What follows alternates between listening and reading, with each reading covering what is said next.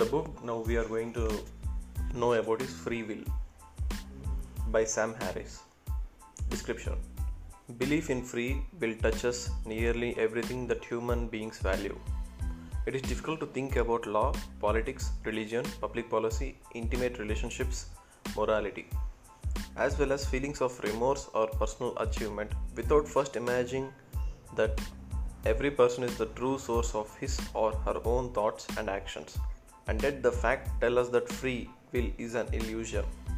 In this enlightening book, Sam Harris argues that this truth about the human mind does not undermine morality or diminish the importance of social and political freedom, but it can and should change the way we think about some of the most important questions in life. So let's get started.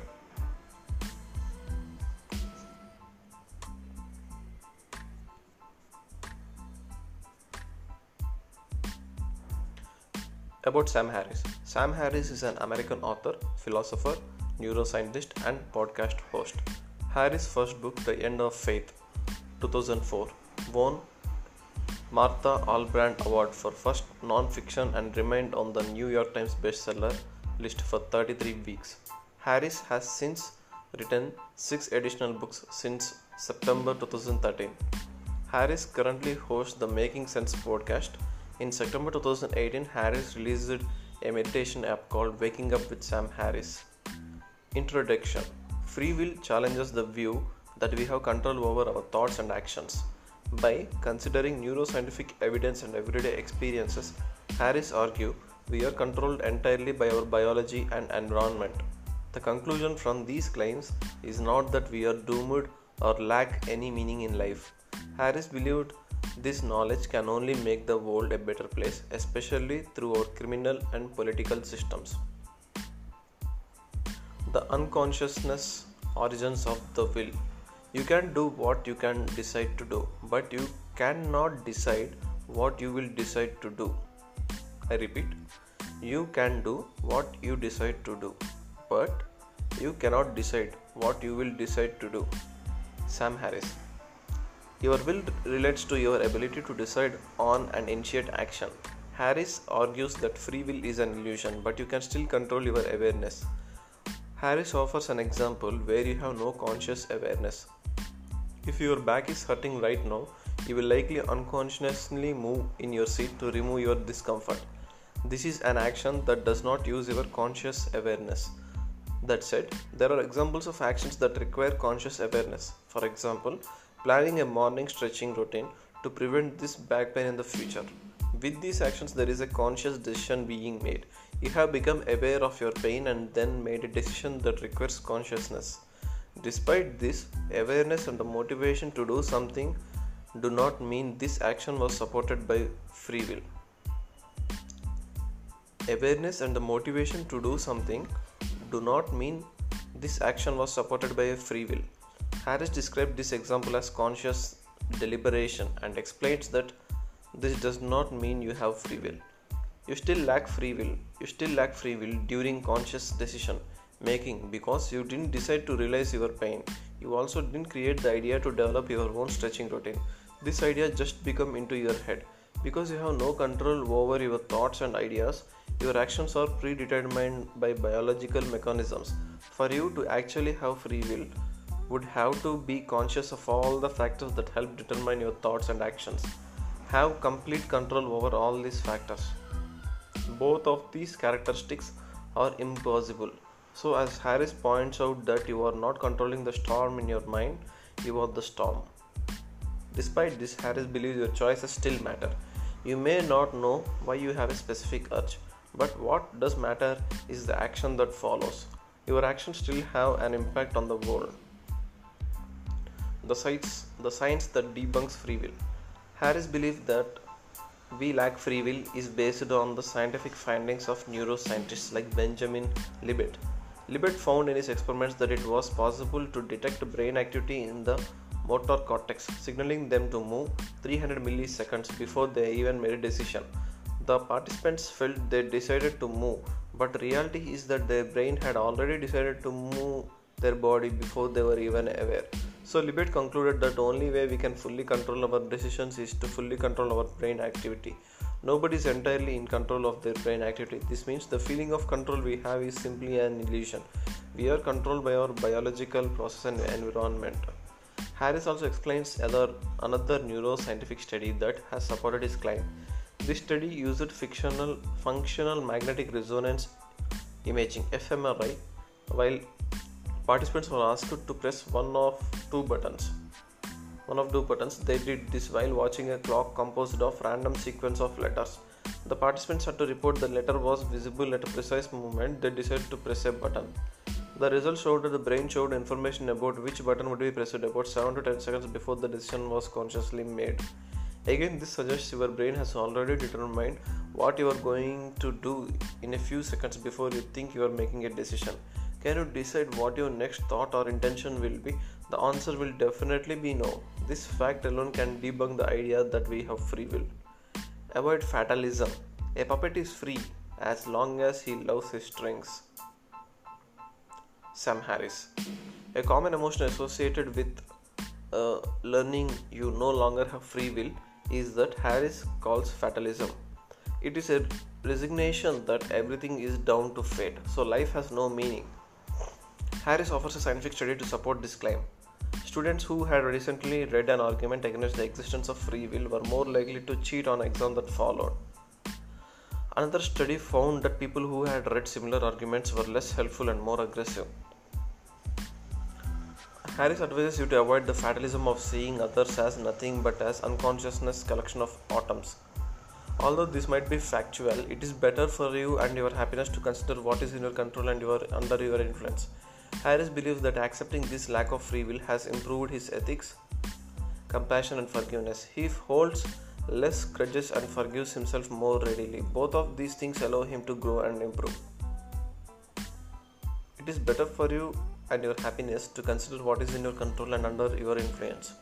Harris believes that accepting this lack of free will has improved his ethics and compassion and forgiveness. Another example of fatalism is believing that you might as well just sit back and do nothing if you do not have free will. Harris points out that doing so will only have wider negative consequences. He also argues that sitting still and doing nothing is much harder than you might think. Your impulses depend on prior causes. Harris uses the example of this book. The thought sprung into his mind to write a book on free will. He did not have choose to have this thought, but he became aware of this thought and made the conscious decision to write it. This does not mean he showed free will, but he still created something productive. He is not in control of his mind, but he is only part of his mind. You can do what you decide to do, but you cannot decide what you will decide to do. Moral responsibility. The men and women on death row have some combination of bad genes, bad parents, bad environments and bad ideas, and the innocent of course have extremely bad luck. Which of these quantities exactly were they responsible for? No human being is responsible for his genes or his upbringing, yet we have every reason to believe that these factors determine his character. Our system of justice should reflect an understanding that any of us could have been dealt a very different hand in life. In fact, it seems immoral to recognize just how much luck is involved in morality itself. Sam Harris. Impact on crime. Harris argues that potentially the most important outcomes of this book are social and political. If free will is debunked, we must consider the way we deal with crimes. Currently, crime is met with punishment on the moral grounds. We generally punish people for committing crimes because we consider their decisions immoral. Harry believes crime should be viewed differently, but should still be dealt with. Some people will have biological mechanisms that mean they are more likely to commit crimes. So it makes sense to incarcerate these people so that they are not threat to other people. That said, Harris recommends we separate the criminal from criminality. He encourages readers to consider a person who has committed no crimes their whole life, but they grow a brain tumor late in their life and subsequently murder somebody. He encourages readers to consider a person who has committed no crimes their whole life, but they grow a brain tumor late in their life and subsequently murder somebody. In this instance, we were more likely to blame the brain tumor than the individual. In contrast, the individual who has committed crimes their whole life has no more free will than this individual who has grown a brain tumor.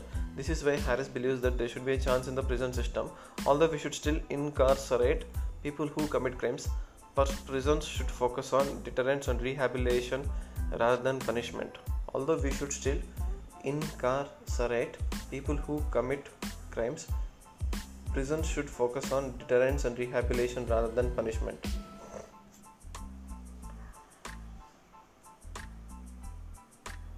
To put these ideas in practice, Harris provides the example of Stephen Haas and Joshua Combs. The two criminals broke into Dr. William Pettit's home family in 2007. Upon entering, they found William sleeping on the sofa. Joshua proceeded to hit Dr. William Pettit over the head with a baseball bat. The doctor responded by screaming and Joshua responded by bludgeoning William over and over until he was no longer conscious. The criminals then moved upstairs, where they found William's wife and two children aged 7 and 11. They tied the two children to the bed, and Hayes forced William's wife to come in the car with him and withdraw $15,000 cash. Upon returning, he decided to take William's wife into the living room and rape her before strangling her to death. The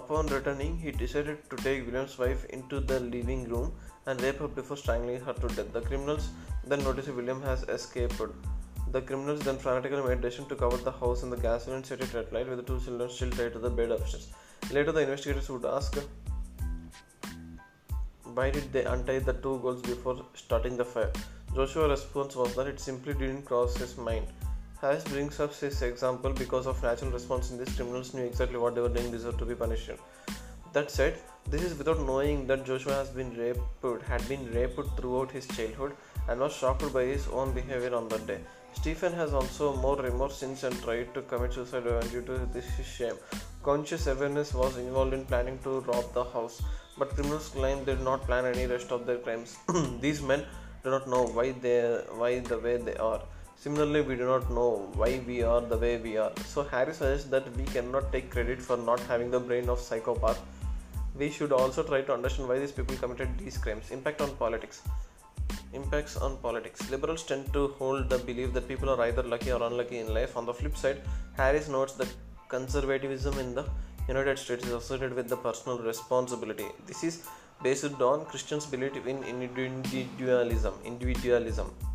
Those who are conservative assume that people have fully control over their actions, choosing their own future. They do not consider chance and people's environments. Conservatives neglect that even self-made millionaires has particular experiences and privileges that helped them. They do not consider chance and people's environments. Conservatives neglect that even self-made millionaires has particular experiences and privileges that helped them. None of us choose our place of birth or upbringing. These are the factors that determine success. We have no control over them. If politicians were willing to accept that one has free will, there would be significant change in policies. They would put more effort in helping society to improve the people's well-being. Final summary. Free will argues that control we feel we have over other illusions is an illusion. We have over our actions is an illusion. We are puppets that are controlled by our biology and environment. That said, Harris does not present this as a negative thing. Instead, we longer have to view our fears and neurons as personal. We can become better at forgiving ourselves and others. Finally, we can create a better world that helps who have biology that has predisposed them to crime. Without free will, we can have a world where we encourage those who can make those changes, who can find alternative solutions for those who cannot change. Thank you for this wonderful book, Sam Harris. Wish you all enjoyed this. Thank you guys. Bye.